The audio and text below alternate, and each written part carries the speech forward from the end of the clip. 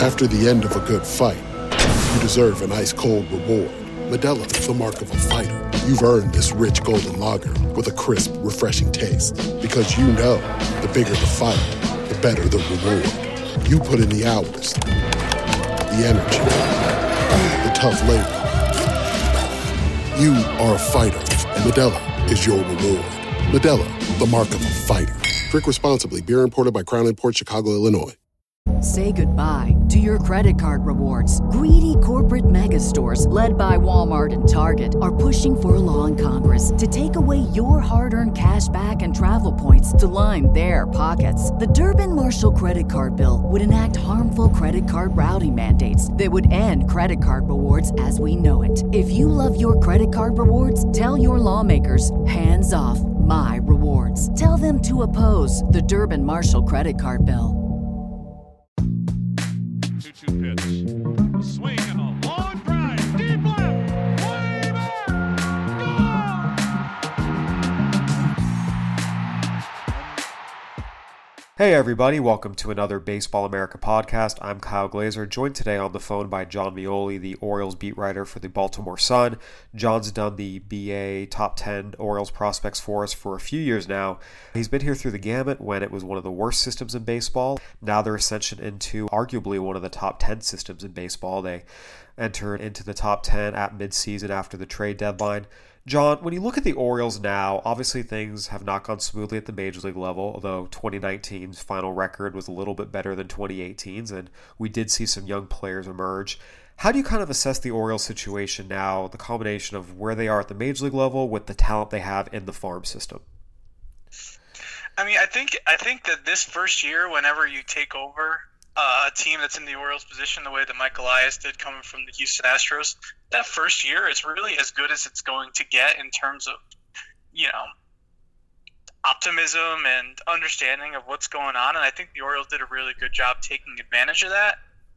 The major league season was what it was. There were some nice stories with John Means, breakout, making an all-star team, Trey Mancini having an all-star caliber season, even if there was no reward for that in that front. But, this was a year for them to kind of establish what this was going to be and not have to really get pushed back on it. So they made the emphasis about the farm system. They made the emphasis about, cleaning out some of the scouting and player development people that weren't theirs and bringing in their own people. They did all that type of stuff early so that, if this team takes a step back in 2020, which is honestly pretty likely, they could still look at that and they could say, this is our plan. This is what we're doing. We're trying to build through the farm. Our farm system's getting better. These players are going to start showing up.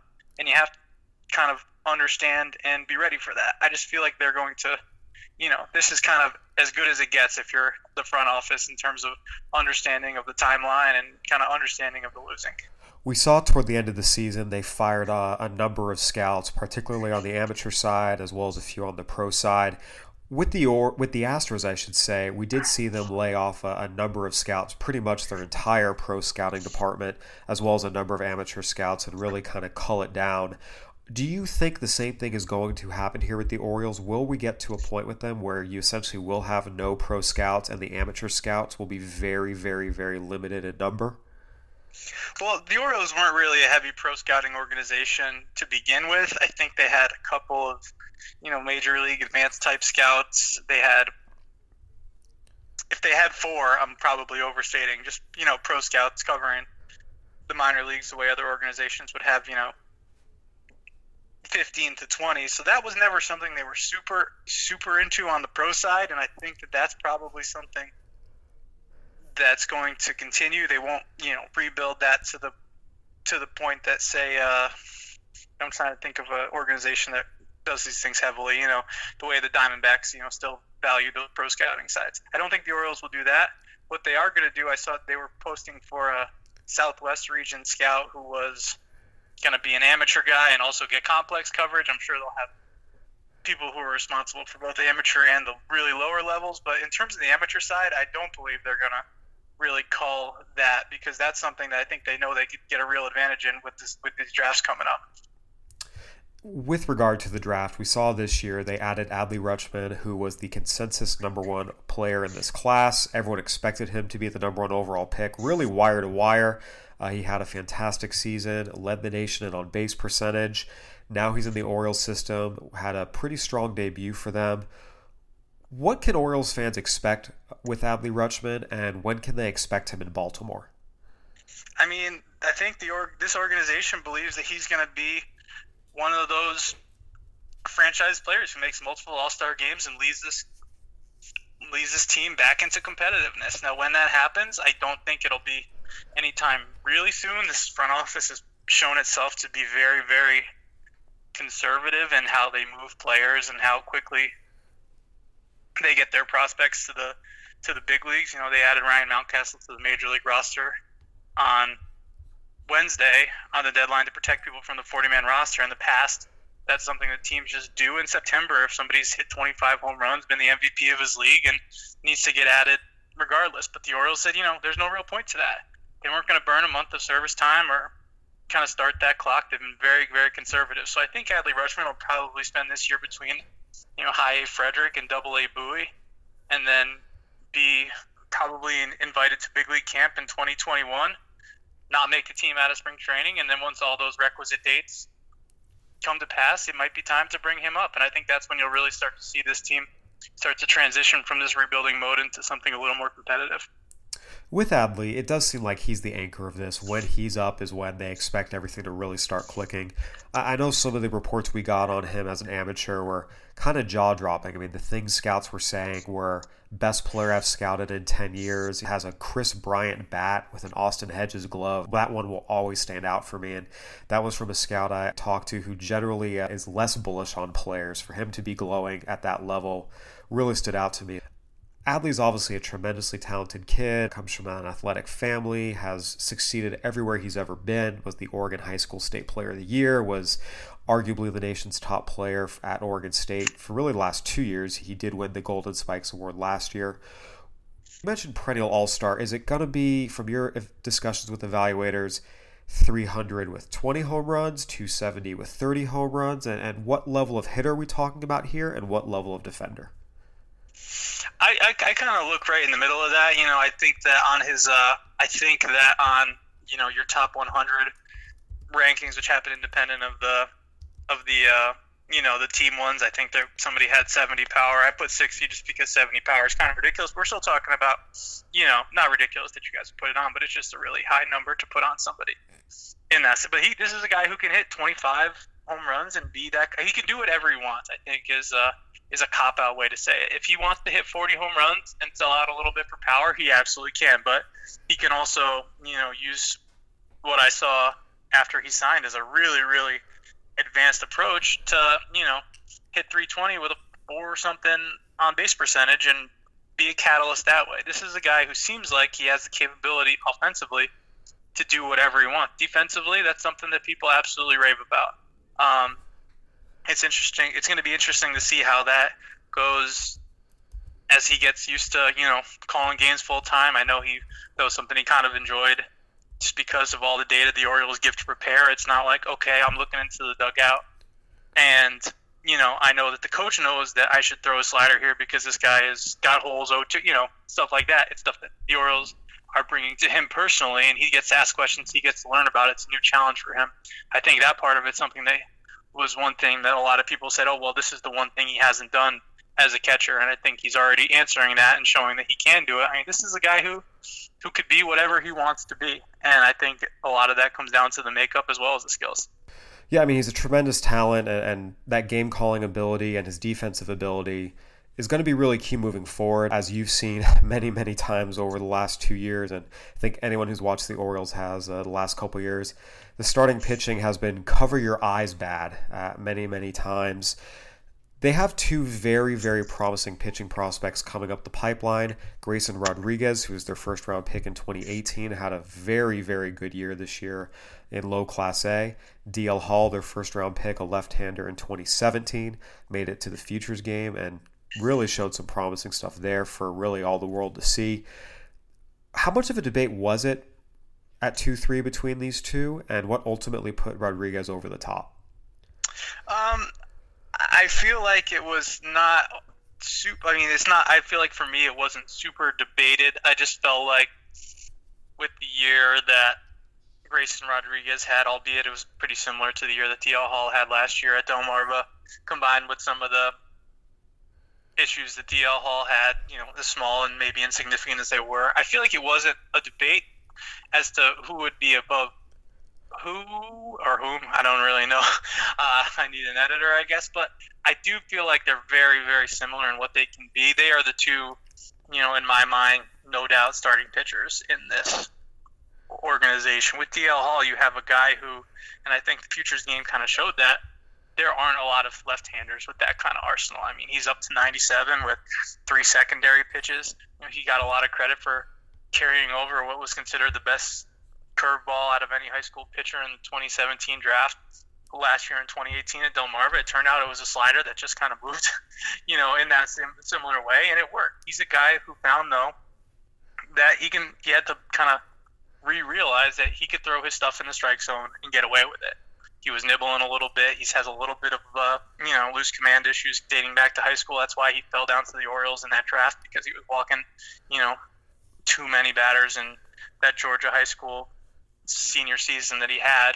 But those are all, I think that if you're like me and you think that's just down to realizing that he could throw it in the strike zone versus actually not being able to throw strikes, then that's a really, really intriguing package. But Grayson Rodriguez doesn't have a ton of risk at this point. He is a sturdy, he's like got a right-handed starter's body, just like you'd want to see out of a Texas right-hander. He's got 4 pitches. He didn't really have a changeup coming out of high school. He skipped a start in April to work with Chris Holt, the Orioles minor league pitching coordinator, and the new pitching coach in Delmarva, Justin Ramsey, who did a fabulous job down there. He skipped the start, and they were like, okay, we're going to skip you. We're going to get a couple bullpens to work on this changeup. He was already familiar with kind of working with those high-speed cameras that the Orioles brought in this year. He's familiar with, retooling pitches and retooling his body, and he was able to do it in one bullpen. And he was like, all right, can I just go pitch again now? And he couldn't do it. He had to wait like a week, and it turned into one of the best changeups in the system. This is the type of player that, with the Astros, Mike Elias and Sig Mejdal wanted, that growth mindset, somebody who has not only the capability to get better, but really wants to and knows what goes into making those improvements happen. He's the type of person that can do that, and I think it's the type of season that vaults him into the conversation as one of the better pitching prospects in the game. Absolutely. I went out and saw him pitch for Delmarva when they came to Greensboro earlier this year, and it was one of the more impressive starts I've seen from a young pitcher really the last couple of years. It wasn't just the velocity. His velo was actually a little bit down when I saw him compared to what some of the reports say, but it was still a great fastball. He kept it out of the middle of the plate, kept it on the corners, was able to elevate it for swings and misses, was able to throw it at guys' knees on the corner. I mean, it was just an incredible fastball. The changeup, you saw the progress. It was at least an average pitch. The breaking balls weren't quite there that day, but he didn't really have to have them. And just talking to him afterward, you're right. I mean, you get up on him, the body is like the stereotypical Texas right-hander that everyone wants to see. He's strong. He's also very, very sharp. He gets it. He's both self-critical while also not so hard on himself that he hurts his performance. It seems like everything is in there for this guy to be a potential top-of-the-rotation starter. Could you go future number 1 starter on him, or was most of your scouting feedback more in that 2-3 world? I think a lot of it was more in the 2-3 range, and that's not a knock on him. That's, I think that one season of pro ball, how good it is, you could have a lot of people who pitch well in low Class A and would get that tag and don't live up to it. But he is the type of person. Could he be a number 1 for the Orioles? Absolutely. But is that a number 1 in the rest of the world? I don't know. I would be interested to see where he would slot into a rotation if this team becomes, what they want to be. But I heard people talk about Steven Strasburg when they talk about him, and that's a big name. That wasn't always a number 1. It was always number 1 stuff. It only really became a number 1 in practice this year, but that's a big name to put next to someone like that, and I think it speaks to the impression that he made on people this year. With Rodriguez and Hall, I know for me, just in a little bit that I've watched the Orioles system the last couple of years, coming through Delmarva, Frederick, Norfolk, These two arms seem like the best arms in the Orioles system that I've seen in some time. I wasn't really following them when Kevin Gausman and Dylan Bundy were in the minor leagues, but it seems like those were really the Orioles' last two successful homegrown starters before John Means emerged this year. With Hall and Rodriguez, is there a sense that these are arms the Orioles have not had in their system for 4, 5, 6 years? I think so. I think that's a pretty fair assessment. I think that this year, especially towards the second half, once he went to Bowie from Frederick, I think Mike Baumann could probably be in that conversation as someone who could also be, a legitimate major league starter coming through this organization. He's kind of got the same physicality that Grayson Rodriguez has. Big fastball, his slider improved a lot. I saw him throw a no-hitter on less than 100 pitches against Harrisburg, and it was one of those days that, I'm sure anyone who's gone to minor league games knows the kind of games where you're waiting for someone to get a hit, and then there's a kind of game where you know that someone's not going to give up a hit.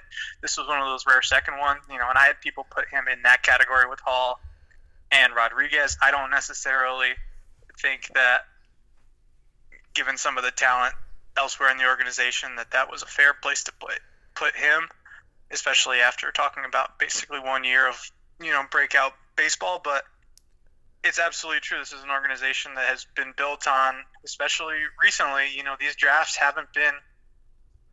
they've been productive from a pitching standpoint. You talk about people like Keegan Aiken, Zach Lowther, Baumann, Alex Wells coming up through the system, station to station, throwing 86 and from the left side and having an ERA that starts with a 2. I mean, now even adding Dean Kramer into the mix, they don't have these dominant pitchers. They have good pitchers, but I think Hall and Rodriguez really are a step above anything that this organization's probably had since, you're right, the middle of this decade. 4, 5, 6 on this list was an interesting group to me. Austin Hayes, Ryan Mountcastle, and Yusniel Diaz. It's 3 guys who have talent, but there's a but. They can do this, but. How did you sort these 3 out, and ultimately, how do you kind of assess the kind of big leaguers they can and likely will be, given their strengths but also their limitations? So this was one. It's one of those, again, I think that this is probably something I've only talked to a few people who have done these lists, but I kind of deal in groups and then figure out the order within them. And these guys are all very similar, like you said. I have Austin Hayes above the other 2, just because I've always felt like the Austin Hayes who went from A-ball to the big leagues in 2017, his first full professional season, has been in there, even as he had a terrible 2018 and really didn't do anything to distinguish himself until his September call-up in 2019. I feel like that's always been in there. You don't necessarily lose the ability to stay back on a breaking ball and hit it the other way. You don't lose the ability to be able to catch up to a fastball and not have to cheat. You don't lose the ability to, play a really good outfield defense. The Orioles thought enough of him to move him to center field this year and add even more value to that. You don't lose any of those abilities. He's been hurt a little bit, various injuries. He really kind of, I think, put a lot of pressure on himself after making the majors in 2017. His body changed completely. He got muscly. He got, the bad kind of big, for lack of a better term, coming into that 2018 season. His body kind of crumbled under it. And combine that with some, of the typical, you see it all the time, people trying to jack the ball out, pull side instead of, using that all-field approach. I always felt like that was fixable, and that gives you someone who can impact every phase of the game, especially when you talk about him doing that as a center fielder now. Is he going to be what he was in September with the Orioles? That would be crazy. Good if for them if it was, and that would really justify that. But even somebody who could do that sometimes, who can have a month where he hits 300 with 6 bombs and, plays a good center field, that's really valuable to a team in the Orioles position, especially somebody who's going to be still, I think, eligible for Rookie of the Year. Now, Ryan Mountcastle has the power bat there. No one has ever doubted that he was going to hit. He's gotten stronger. He's gotten leaner. He's become a better hitter, a lot of people would say, since he's been drafted. And while the Orioles will point to the fact that he doesn't walk a ton, he's not like a free swinger. He just can get his bat to a lot of things. He's got such great hands that, and he did show the ability this year in AAA, from what I understand, to kind of shorten up. If he gets to 2 strikes, gets into these counts that are disadvantageous, he will change his swing, he'll change his approach, and just try to put the ball in play. All the things you want to see from somebody who has legitimate 25, 30 home run power. The problem, obviously, is there's nowhere to really play him. Depending on who you talk to, whether it's first base, left field, his 2 new positions this year, those are playable, but that's not something that I think the Orioles really want to traffic in. They've spent a long time having people who should be playing first base or DH, playing a corner outfield spot, and bringing the whole operation out there down. I don't think that as this team gets to be good again, they're going to want that to happen. And Yusniel Diaz, another player, fantastic tools. You mentioned DL Hall at the Futures game this year. Last year, that was Yusniel Diaz. He's absolutely crushing balls and making it seem like he was going to be a real, all kinds of impact player. I think he also threw somebody out from deep in the outfield in that game, although I don't necessarily remember. A ton of tools, again, hasn't really put it together in games. He spent all of this year in AA, and I think that was probably a little disappointing to him. But he strikes me as the type of player who needs to get to the big leagues to kind of put the whole package together. It's not a fair assessment. It's not necessarily anything that people have told me, but you have to perform to get to the big leagues. And I think he's the type of person who's going to kind of do the opposite. He might perform once he gets to the big leagues. And while the tools are still there, it's hard to deny that. You can't knock somebody with those talents way down. I do feel like, he gets dinged a little bit because the performance hasn't necessarily been there. That was a really long answer. Wow. Yeah, no, it's perfect. I mean, with these 3, considering, like you said, they're kind of in the same tier, is it fair to say, even though Hayes is ranked highest and Yusniel Diaz is ranked lowest, is it fair to say it wouldn't necessarily be a shock if any of these 3 end up outperforming the other in the major leagues? Like, they're all pretty close in different ways, but the overall production could kind of go either way? Yeah, absolutely. And, there could be seasons where one's better than the other. There could be seasons where some of them don't do anything. But these are the types of players that the Orioles, especially position player talent-wise, have. And this represents, other than Adley Rutschman, almost all of their potential impact bats in the organization. So for all the talk of, the Orioles and Mike Elias and Sig Mejdal bringing over the pitching program from the Astros, bringing Chris Holtz over, all this stuff, this organization is very, very limited offensively in terms of prospects, in terms of major league caliber players who can help on that front. So these guys kind of are going to be the benchmarks of whether this is working or not, for lack of a better term. It's not fair, but they're going to be the ones whose performance is kind of judged, whose success dictates whether this first part of this rebuild is going well on the offensive side. And obviously, none of those 3 were brought in by this current regime. They were all brought in by the previous regime. So it'll be interesting to see also the patience level. We see sometimes new regimes want to get their own guys in there and maybe are a little less patient with guys who aren't their own. But I do think you're right. It does seem like, given the lack of position player talent otherwise in the organization and how far away some of it is, not having these 3 produce will set the Orioles' potential timetable for winning back a little bit. Things would look a lot better if these guys get up and produce within the next year or 2. Yeah, absolutely. And I think it's important. I don't think that there's been any indication among anyone in this organization that this front office is the type that's going to quit on these guys. They give, to their credit, they gave Austin Hayes a specific set of things that he had to do this year.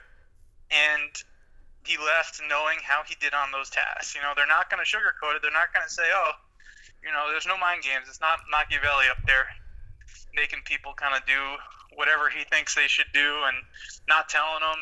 They give a clear, set of instructions. Ryan Mountcastle is probably going to start again in AAA next year, and they're going to say, make yourself into a defender we could put on a major league field and have play on television every night. Don't walk 12 times, even if that means giving away an at-bat that you think you might be able to hit a home run, so you walk. That's what they're looking for. They're not going to sugarcoat it. They're going to tell you what you need to do, and it's up to the player to do it. It's interesting you mentioned that, because that was one thing. During the season, I was talking to someone with the Orioles who had been there through a couple different regimes, and one of the things he talked to me about I thought was interesting was he felt like this current regime was more direct and specific in what it wanted its players to work on, and also just kind of executing that. He talked about there were times in the past at extended spring training or just spring training in general or instructional league or other areas where it seemed like a lot of guys were kind of standing around, just kind of going through the motions. There didn't seem to be a lot of specific instructions as to what they should be doing. Where he mentioned he felt like this time around, there was a lot more purpose to everything they were doing. The coaches were a lot more committed. It just seemed all around like a much more focused operation at the ground level. Is that something you saw? Would that be an accurate characterization? Absolutely, and this is only one specific example. I like a lot of the coaches who have been here, through the good times and the bad times. Some of the ones that were let go and they kind of made their big calls and changed out some of the player development people. That might not have been what I would have done personally, but I just remember every time it really only happened when I would go to Frederick. But Chris Holt, the minor league pitching coordinator, now he's the director of pitching. He would be there. And he'd be working with, somebody during their bullpen. They'd have the Edgertronic out there, and somebody would be there with an iPad. And Chris Holt would have his cell phone out, and he'd be taking, videos and showing them in between pitches, here's what I saw here, here's what you did on this one. It wasn't just, okay, you started 2 days ago, go out there and rip 30 pitches and go take a shower. That's what sometimes the bullpens would be in this organization before this year. And now here's this last pitch. Let's think about this. Let's think about why it broke this much instead of this much. And the pitchers benefited from that. Some of them had more trouble with the overall philosophy than others, but if you're a professional athlete, that's the kind of coaching you're used to and should expect. And I think it started to permeate all throughout the organization that's going to be the expectation going forward. Absolutely. With regard to the rest of the system, Gunnar Henderson, who was the first pick of the second round, was slotted in here as well. Then some names of pitchers that have been around the system for a while: Hunter Harvey, Keegan Aiken, Mike Bauman. Were these the clear back of the top 10 guys, or were there some other guys in consideration as well? I think they were the clear ones in where they were. Your mileage may vary on Keegan Aiken, whether you think that he's going to be a productive major league starter or not. He's basically been the same guy since he was drafted. The Orioles had him working a little bit on his off-speed stuff instead of just using his sneaky fastball to get away with throwing 80% fastballs. And I think everyone knows that's not going to work at the big league level, so they just started in AAA this year. It's the type of thing that this organization does. Again, let somebody know what they need to work on and allow them to work on it. I think that in that same group, you could have Zach Lowther could be in that mix, Dean Kramer could be in that mix, Alex Wells kind of in that mix. But Lowther and Kramer specifically were the ones who had the top 10 consideration. Kramer especially. Kramer was one of those. It's the toughest decision you can make. It's not who you put number 1, it's who you put number 10, because obviously the top 10 goes on the website long before everybody sees it on the handbook, and you are, the person who everyone's asking, oh, where's this person? It's like, well, he's 11. You just can't see it yet. And that's something that I struggle with probably more than anything else. But I think that it's all the same types of pitchers who have had success in the minors, who have the pedigree to start if it all works out perfectly. If not, they're useful bullpen arms. And that's kind of where they slot in. You put somebody like Hunter Harvey above both of them because you saw for the month that he was in the majors before they shut him down, a future closer. And I think on the grading system that we're working on, it's really hard to ding that the way that others who look at his injury history might. Absolutely. He's been around for a while, but the stuff is the stuff, and we saw the flash last year that, he could be someone that makes an impact for them in the coming years and really even next year. You kind of hit on this a little bit earlier that they have a good group of arms. They have 2 guys at the top and Rodriguez and Hall. There's a good group of depth guys who could become back the rotation starters, or a guy like Mike Bauman who could maybe take a step forward and become a mid-rotation guy. Part of what we do here at BA is we map out the projected future lineups, and you hit it right on the head as we were looking for options at shortstop, second base, just the infield in general. It was difficult to come up with some names, finding guys in the system who could supplant guys like Jonathan Villar and Hanser Alberto, who, while find players. I don't know if anyone goes into looking down the road and says, these are the guys who are going to be starting in our infield when we're a playoff team. With that, what do the Orioles need to do here in this coming draft? Again, they're going to have another high first-round pick. They'll probably have another high first-round pick the year after that. When you look at the system as a whole, what's the steps that need to be taken moving forward to make sure they have enough pieces that they can develop kind of a homegrown playoff caliber core? Yeah, I mean, I think when you say near the top of the draft, I think this team is going to pick first again in the 2021 draft. I think this is going to be a major step back on the major league side. I think they're going to try to get rid of every major league caliber player who's making any kind of money that they can, and I think this year is going to be a little bit of a tough one here in Baltimore. But that kind of a digression. What they do to make it so they have this major league position player core, I think it's there's multiple aspects to it. One of them, a lot of the impact players that you're seeing, get to the majors quickly and make a lot of impact to double down on the adjectives or whatever I'm talking about, is coming from the international market. And the Orioles haven't had those types of players because they haven't had an international program really to speak of. That is changing. Are you going to get someone who's going to be able to be your starting shortstop in 3 years the way that Fernandez Tatis Jr. was, or somebody who's going to hit 30-some home runs like Juan Soto was when he's 20? Like, probably not. You're not going to get that kind of player, but that's how you build depth to eventually make those trades to get those pieces if you're trying to do that on any length of time. And otherwise, I think that, for all the talk of the pitching program the Orioles brought from the Astros to really bolster what they already had and work with the pitchers who are here and bring along the pitchers that they draft and this year and going forward, I think that the hitting side is kind of the next frontier on that. There's a lot of hitting theory that's out there that hasn't necessarily been tapped in. Everyone knows launch angle and hit the ball high and hit the ball hard, all this stuff. That stuff is kind of permeated, but there's a whole class of pitching coaches and hitting coaches, hitting instructors who have ways to work with private clients who teams are going to start trying to bring into professional baseball and try to have, a unique hitting program built around some of these same types of technologies and philosophies that have made pitching boom the way that it has.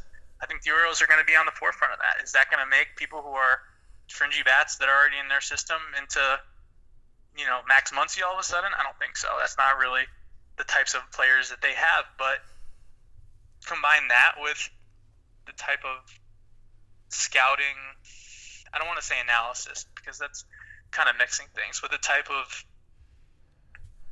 archetypes that they know works for them. This pitching class that the Orioles had was full of pitchers who other teams didn't even have on their boards, didn't even have reports on, but then you see him and you say, oh, of course, this guy's got a plus slider. He throws 93. Like, this is an Astros-Orioles type of pitcher. They're going to do the same thing for hitters. They're going to find guys whose swings match what they want to work with. They're going to find guys who don't swing and miss too much, and they're going to say, all right, you're our guy. We know you could do this, and we know we can work with this, so let's bring it along. I think it's going to be multiple-pronged approach, but at least they're thinking about how it has to happen. They're going in the right direction. You mentioned the right direction, but you also mentioned you think they'll take a step back. Sometimes you have to take that step back to take 2 steps forward. In that regard, I would assume you're going off the belief that guys like Trey Mancini, guys like Dylan Bundy will be traded this coming season? Yeah, I mean, I think that there's going to be movement on those fronts this offseason. I don't think that, for instance, the Orioles are going to pay Jonathan Villar $10 million. As good as he was last year, he was a 4-1 player. He also becomes the best infielder on the trade market because there's not a ton of infielders that are available in free agency. So the Orioles could work from a position of strength there. And Mike Elias has said multiple times, whether he's asked whether they're going to invest a couple $1 million in, real relievers so that they don't lose every game in the 6th inning this year. He said, no, we're good. We're not going to paper over all these organizational issues that we have for a couple more wins on the major league level. The goal is still to have as much minor league and organizational talent as possible. And they will not let the fact that people want to see the Orioles win en masse and every night get in the way of that. So I think that means there's going to be trades. I think that means there could be some interesting non-tenders coming up next month, and it's just kind of how this is going to go. And that's why I said at the beginning that this is kind of as good as it's going to get, because there's a lot of people who see, why don't we have Jonathan VR anymore? Why don't we have Michael Givens anymore? What is this new front office doing? Are they trying to lose? Like, they can't say it, but yeah. At this point, that's what's going to be the case until they get to the point where this team can really, truly compete for a playoff spot. And bottoming out is obviously never a popular thing to do, and there is a mixed history of success with it. You know, people talk about the Astros and the Cubs and point to them, but as we've talked about a lot here at Baseball America, there's, for every successful bottom-out rebuild, there's one that was not successful and ended up just resulting in 6, 7, 8, 9, even 10 years of losing. So we'll see if the Orioles can avoid that fate. Obviously, things are still very much in flux. This is an organization still trying to build up a talent base, but they're off to a good start. It's safe to say this farm system is stronger than the one last year and certainly stronger than the one the year before that. John, thank you so much for joining us. We appreciate your insight as always. Hey, thanks for having me on. Talk to you soon. All right, everyone. Well, once again, that was John Mioli with the Baltimore Sun joining us to give us his insight on the Orioles' top 10 prospects, and be interesting to see what happens. Go ahead and give us a review on iTunes, Spotify, Stitcher, whatever platform you're listening on. We'd love to hear from you. Once again, for John Mioli, I'm Kyle Glazer. This has been another Baseball America podcast. Have a good one, everybody.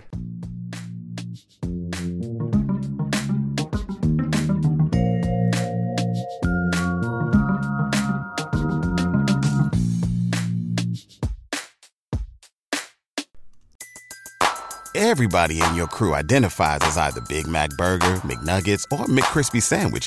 But you're the Filet-O-Fish Sandwich all day. That crispy fish, that savory tartar sauce, that melty cheese, that pillowy bun. Yeah, you get it. Every time. And if you love the Filet-O-Fish, right now you can catch 2 of the classics you love for just $6. Limited time only. Price and participation may vary. Cannot be combined with any other offer. Single item at regular price. Ba-da-ba-ba-ba.